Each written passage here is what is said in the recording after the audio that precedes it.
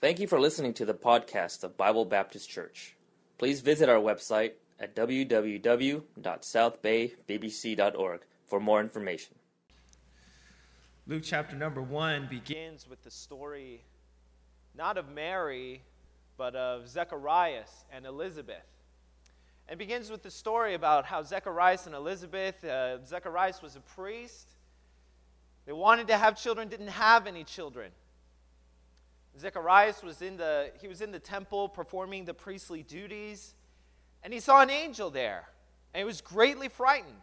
Of course you would be. You're not expecting to see anybody in there, not expecting to see an angel in there.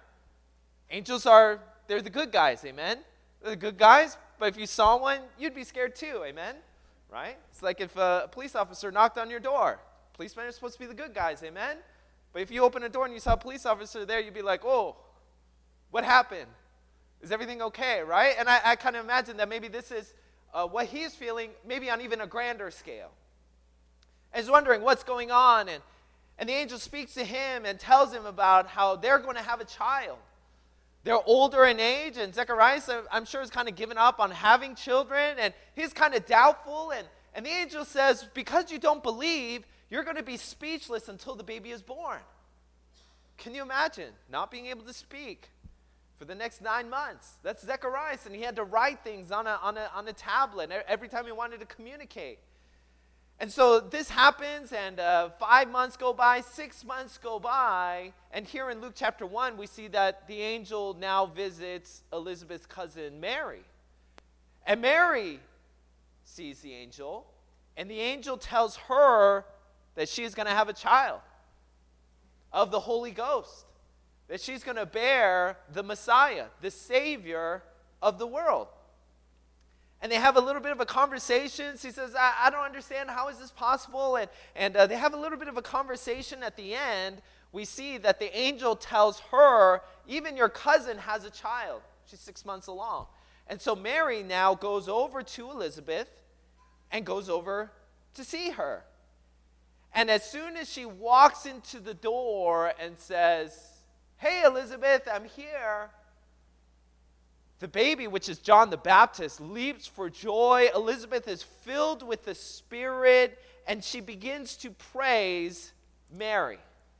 She begins to praise her about, hey, this is the mother of my Lord, and the baby leapt in my womb for joy, and blessed is she that believed, blessed is me. She's saying, blessed are you, Mary. And this morning, I want to take a look at her response. We don't see a lot of passages dealing with Mary. We see her in a few instances. But I think this gives us a great clue as to the kind of individual that she was and the kind of mother that she would be. I hope that this will be an encouragement to you. I see what Mary did, first of all, was that she rejoiced in God's placing. She rejoiced in God's placing. Because in verse number 46, she says, and Mary said, my soul doth magnify the Lord. She's saying, my soul doth magnify the Lord. And we see that she speaks about how she is rejoicing in God, and I see that she has the right spirit. She has the right spirit.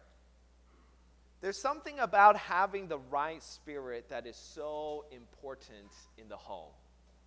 Amen? There's something about just having the right spirit. And I see that Mary, she had the right spirit. She had a magnifying spirit.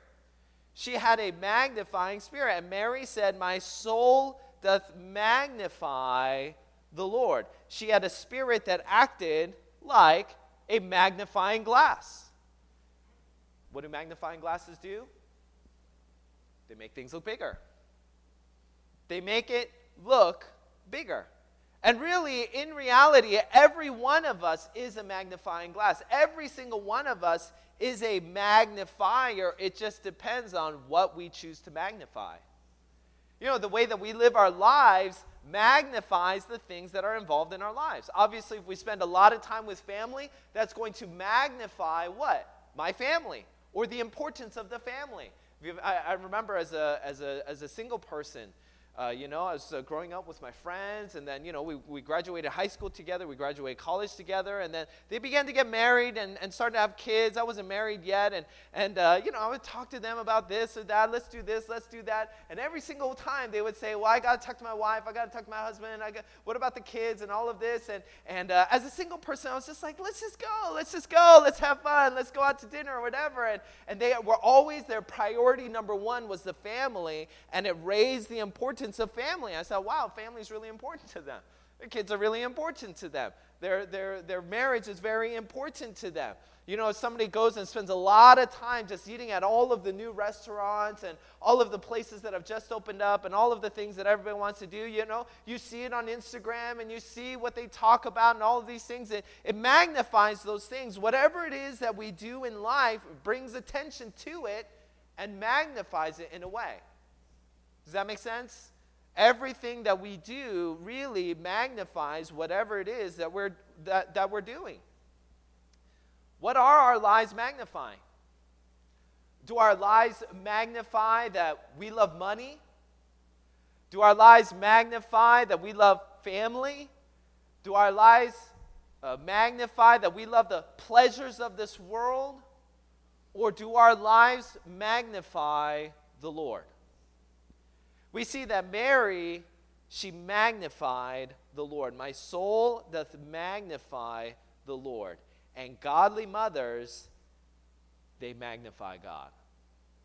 Godly mothers magnify the Lord in their homes. They magnify the Lord. When children are at home, they can see the Lord.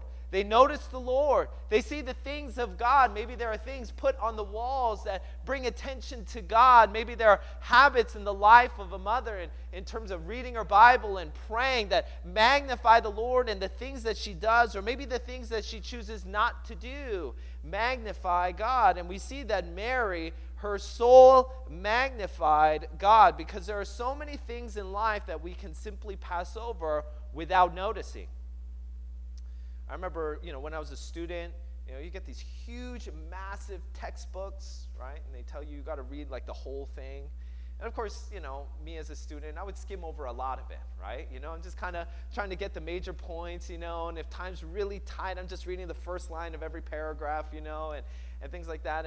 And sometimes when you're in a rush or you're just, tired, you're supposed to highlight the important parts, but you kind of forget, right? Or you're just too tired, you're like, I'll remember it, and you look over. And then in a future day, you're like, man, there was that thing, I don't remember exactly what it is, and you go look for it. And for whatever reason, every time you go back to look for it, you can never find it, right? You always find those things when you're not looking for them, right? You're looking for something else, and you find this, and you find that. Even in your home, when you go home and you're looking for things, you go into the closet, you find all of the things you don't need. You can never find that thing that you do need, or at least that's the way that it feels like. But if you take the time in your life, or in your textbook, to highlight all of the important things, they're much easier to see and much easier to find. Not only that, whenever you flip to a page and there's something highlighted, what's the first thing that you notice? You notice the thing that's highlighted, amen? You see the thing that's right there. Not only does it make it easier to see, it's the first thing that you see. You know what godly mothers do? They highlight God's involvement on the pages of the lives of their children and in their family. What they do is they make it easy to see God in everything. In fact, in many ways, they make it so that that's the first thing that you notice. Because in reality, God is involved in every single day of your life. He's involved in every single day. He's involved in everything in your life. But sometimes, just like looking at a huge page of just black text that all kind of looks the same, it might be easy to pass over, but a mother makes sure, hey, this is important. God is important. I want to highlight this right here. Whenever something happens and they're still saved, they say, you know what, maybe this thing isn't the best thing, and we wouldn't have prayed for it, but praise the Lord that we're still safe, amen? Praise the Lord that we still have each other. And even in a difficult time, they'll make sure to highlight the Lord. You know what, God is still here with us. God is still good to us. God is still provided for us. Hey, let's still be thankful, and they highlight God. Every single morning, maybe when they're eating breakfast, they say, you know what? You know who gave this to you? You know who provided this for you? My child's at the point where she's asking why a lot, and she asks a lot of questions, and I see my wife direct attention because, we might ask the question, who made this meal, or where did this meal come from? And she'll say, Mommy. Mommy made the meal, which is true. But my wife, she'll sometimes say, you know what? God provided that meal. God gave us this food. Now, she's the one that prepared it, but she makes sure that she understands, you know what? Every good and perfect thing cometh from the Lord. Every good gift cometh from above. Everything comes from God. And a godly mother will highlight the involvement of God in the pages of the lives of their children. Hey, notice how God was good to us here. Hey, see how God brought us together. See how God was involved in the life of your mom or your dad, or in the life of our family, in the lives of those around us. Really, every Christian should have the goal of magnifying God with their lives. Amen? Every Christian should have the goal of magnifying God with their lives, making God easier to see, making it easy to notice the involvement of God, to see the characteristic traits of God. Paul wrote in the book of Philippians chapter 1, verse number 20, according to my earnest expectation and my hope, that in nothing I shall be ashamed, but that with all boldness as always, so now also Christ shall be magnified in my body, whether it be by life or by death. You know what Paul said? He said, I want Christ to be magnified in my life. Whether I live or whether I die, I want Christ to be magnified. Every Christian should have the goal and desire of magnifying God with their lives, and I hope that every mother, in particular, in looking at their involvement in their family, will see the importance of magnifying God with their lives. Secondly, in terms of having a good spirit, I also see that she had a merry spirit. And Mary had a merry spirit. Merry meaning like Merry Christmas, right? Mary had a merry spirit. It just lined up that way, okay? Right? Mary had a merry Christmas. She had a merry Christmas. Of course she did. She had a merry spirit. She had a joyful spirit. She had a glad spirit, amen? I'm already thinking about Christmas, all right? You can always rejoice in the Lord. You see that in verse number 47. My spirit hath rejoiced in God, my Savior. And it's an important thing to remember that you can always rejoice in the Lord. I don't know what's going on in the life of your family, but sometimes you have mountain peaks and sometimes you have valleys. Sometimes you have the good times. Sometimes you have some difficult times. When it comes to your finances, you're not always able to rejoice in your finances, amen? There might be some times in your life where you enjoy looking at your bank account. But there are other days where you would rather not look at your bank account and just hope that there's enough there. Right? You may not always be able to rejoice in the job or career that you have. Praise the Lord, if you have a great job and you have a great boss and you have great coworkers and you have great, work environment, all of those things. And if you do, you can rejoice in that. But if you don't, sometimes that's just life. Sometimes it's difficult. If your goal is to be able to rejoice, you got to put your joy in the right place. Hey, maybe finances are good, maybe they're not so good. Maybe your job is great, maybe some things don't happen so well. Maybe even in your home. You would love to be able to go home and rejoice in your home, but maybe you go home and there's somebody that's not saved. Maybe you go home and there's sin in the lives of your family members. Maybe there's some backsliding Christians. Maybe you're not able to rejoice in your home situation, and every time you think of home, instead of maybe being rejoiceful for what God is doing, you have a burden to pray for them, that God will restore them. And maybe that's your situation, but no matter the situation in life, if you choose to rejoice in the Lord, you can always rejoice. Amen? Because God is always good. And God is always great. And God is always there. And God is always the same. And we see that Mary, she said that she rejoiced in God, her Savior. Mary had a merry, rejoicing spirit. There's a lot to be said about the spirit of a godly mother. One who is merry, one who is joyful, one who is glad. Because the spirit of a mother so often sets the tone in the home. Revelation chapter 19, verse number 7, using this word rejoice, it says, let us be glad and rejoice. That's the same word that Mary used, to rejoice. And give honor to him, for the marriage of the Lamb is come, and his wife hath made herself ready. Think about the last wedding that you went to. Think about the vibe and the tone and the feeling of being at this wedding. And a big part of going to the wedding is not just having the right things, but having the right mood and having the right tone there, right? It's a joyful time. It's a happy, glad time. A union of a husband and a wife. It's a great time. And one of the important things about having the right tone is having the right music, right? When you go to a wedding, you got to have the right music. It has to have the right feel for a wedding, for the couple, all of these things. Music is so very important. I remember watching this one video. This is a long time ago. I didn't even remember exactly all the details of it, but I just remember that the context of this video was describing the importance of various aspects of a TV show or a movie or things like that, and describing in particular the importance of music. And they played the introduction scene of this movie or something. I don't even remember what it was. And they played this, and you had the music going, and it was, the horns are blaring. It's bright, it's powerful, and you get this very distinct feel to the scene. And then he says, I want you to notice the feeling of the scene when you remove the music. And this guy is walking in, kind of like big and bad, and, he's walking in, but there's no music, it's silence. It just kind of falls flat. If you have the wrong music going in, instead of a scary scene, if you have some light, peppy music, it's just not going to feel right, is it? You're going to get a totally different feel to the scene based on the music that maybe is there or isn't there.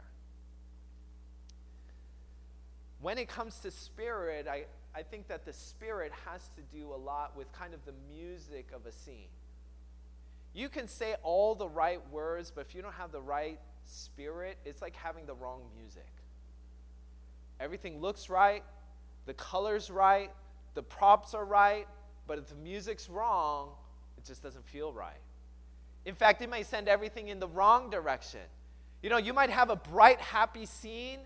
Kids are playing in the yard, and the parents are, kind of inside in the living room, kind of watching out the window, and it's a bright, sunny day.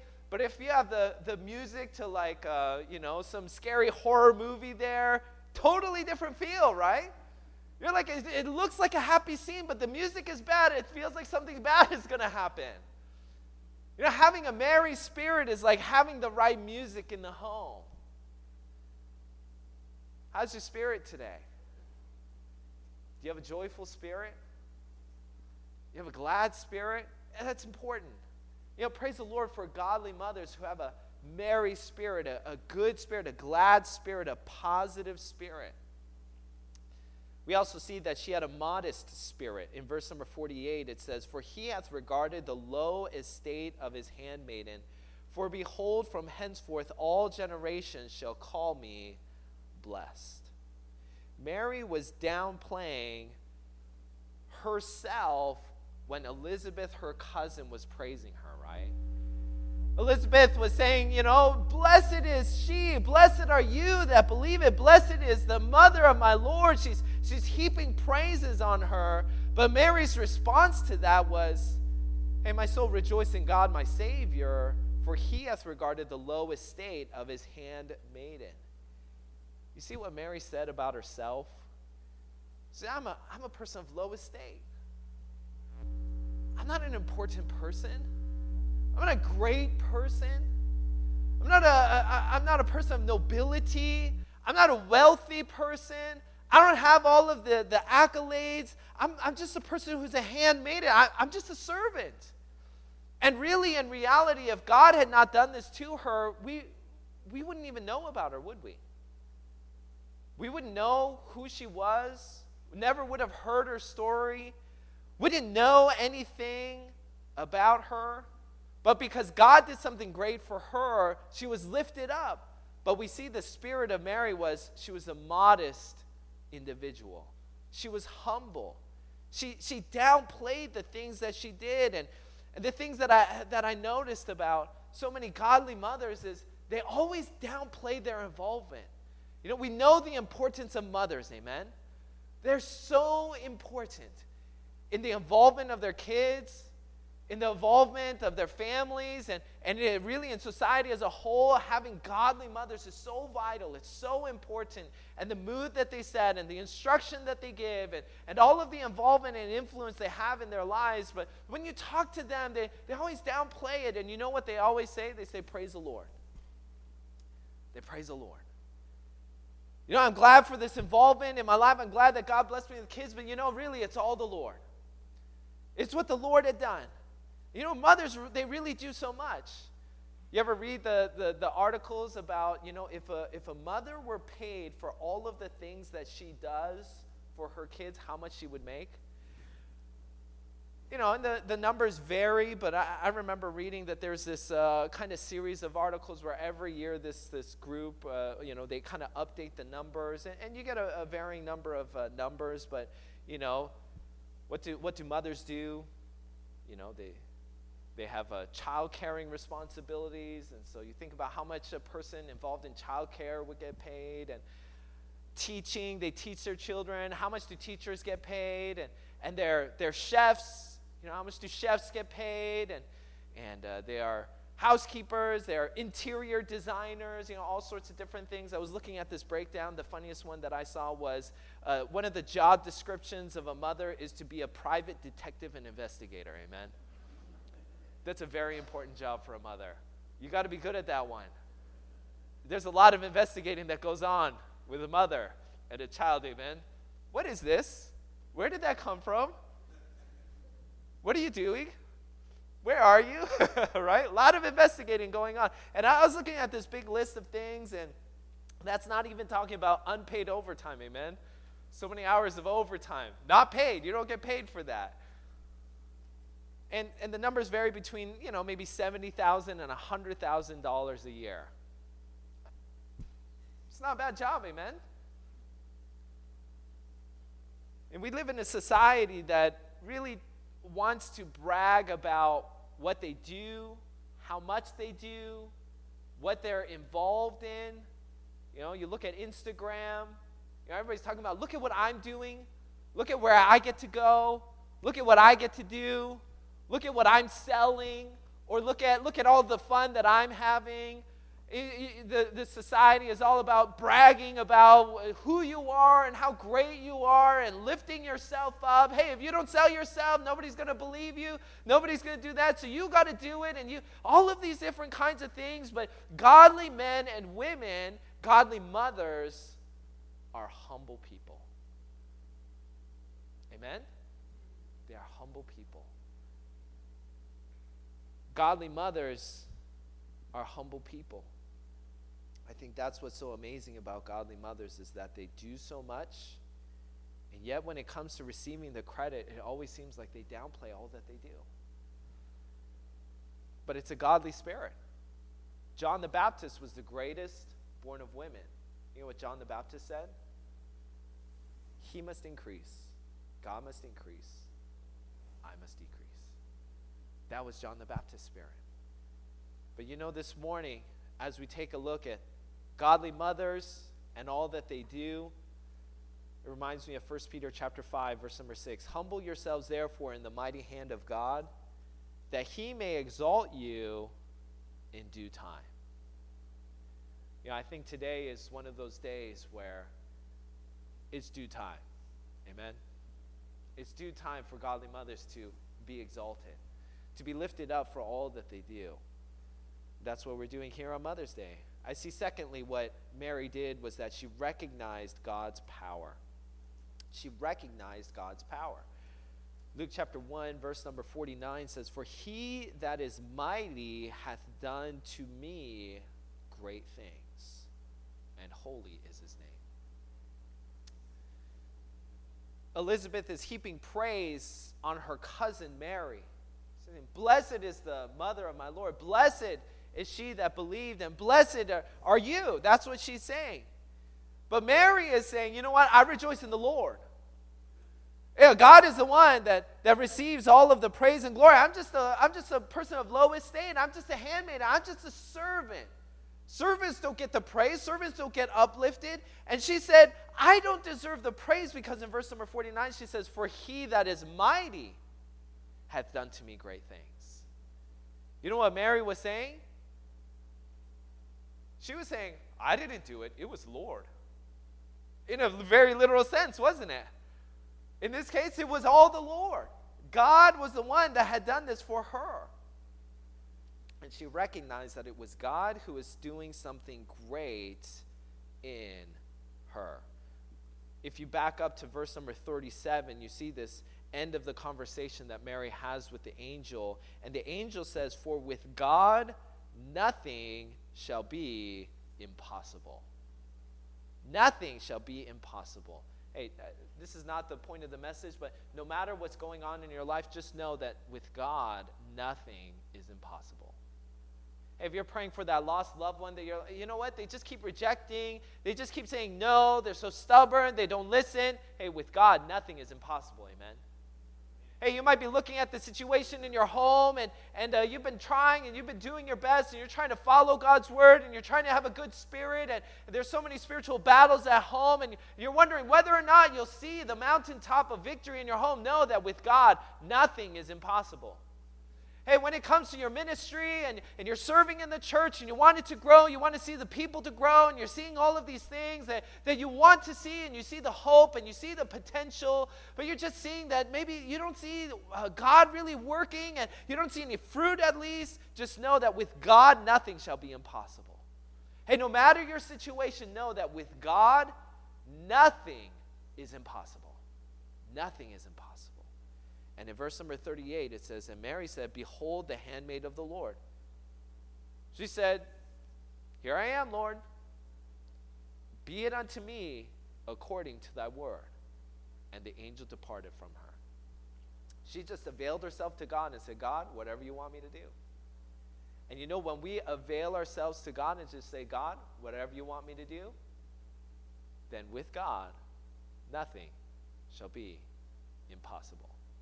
You know, she recognized the power of God, what God could do. I see that godly mothers, doesn't it seem like they have an ability that nobody else has? Godly mothers can hear things that nobody else can hear. Godly mothers can do things that nobody else can do. I think God gives a special ability to godly mothers. Thirdly, though, I see that she remembers God's purpose. She remembered God's purpose.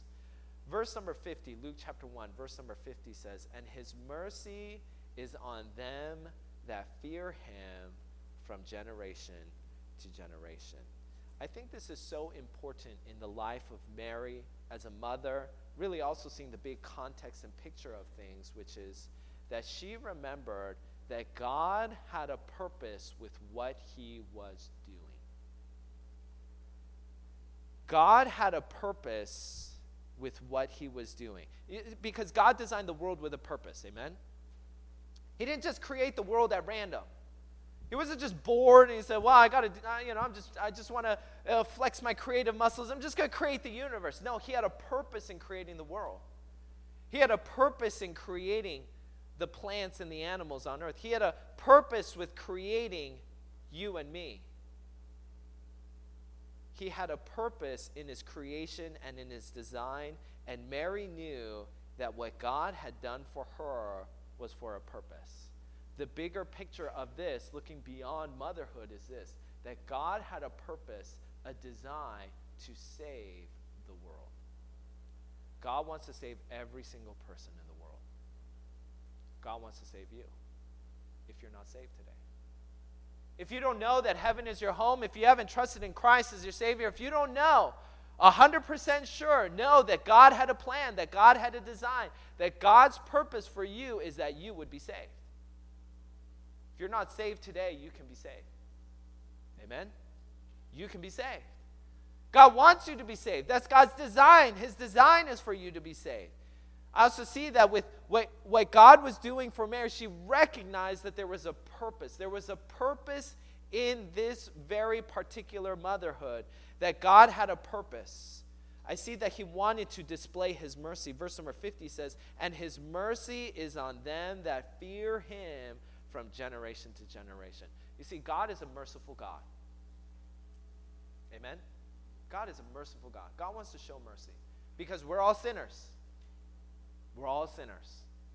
We're multiple time sinners. Many times sinners. But God wants to show mercy to you. You know, I think the very first place that we see a demonstration of mercy is where? Godly mothers. Aren't mothers like the most merciful people on the earth?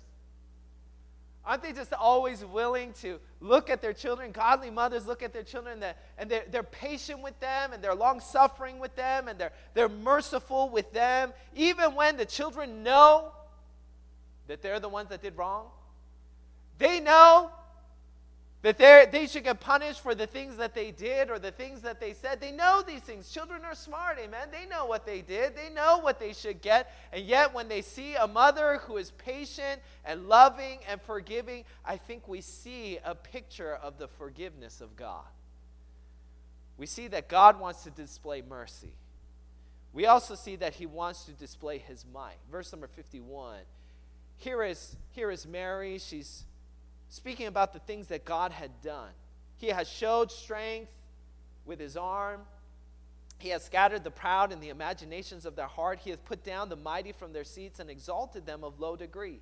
He hath filled the hungry with good things, and the rich he hath sent to empty away, and he hath holpen or helped his servant Israel in remembrance of his mercy. We see that God had done some mighty, amazing things for his people.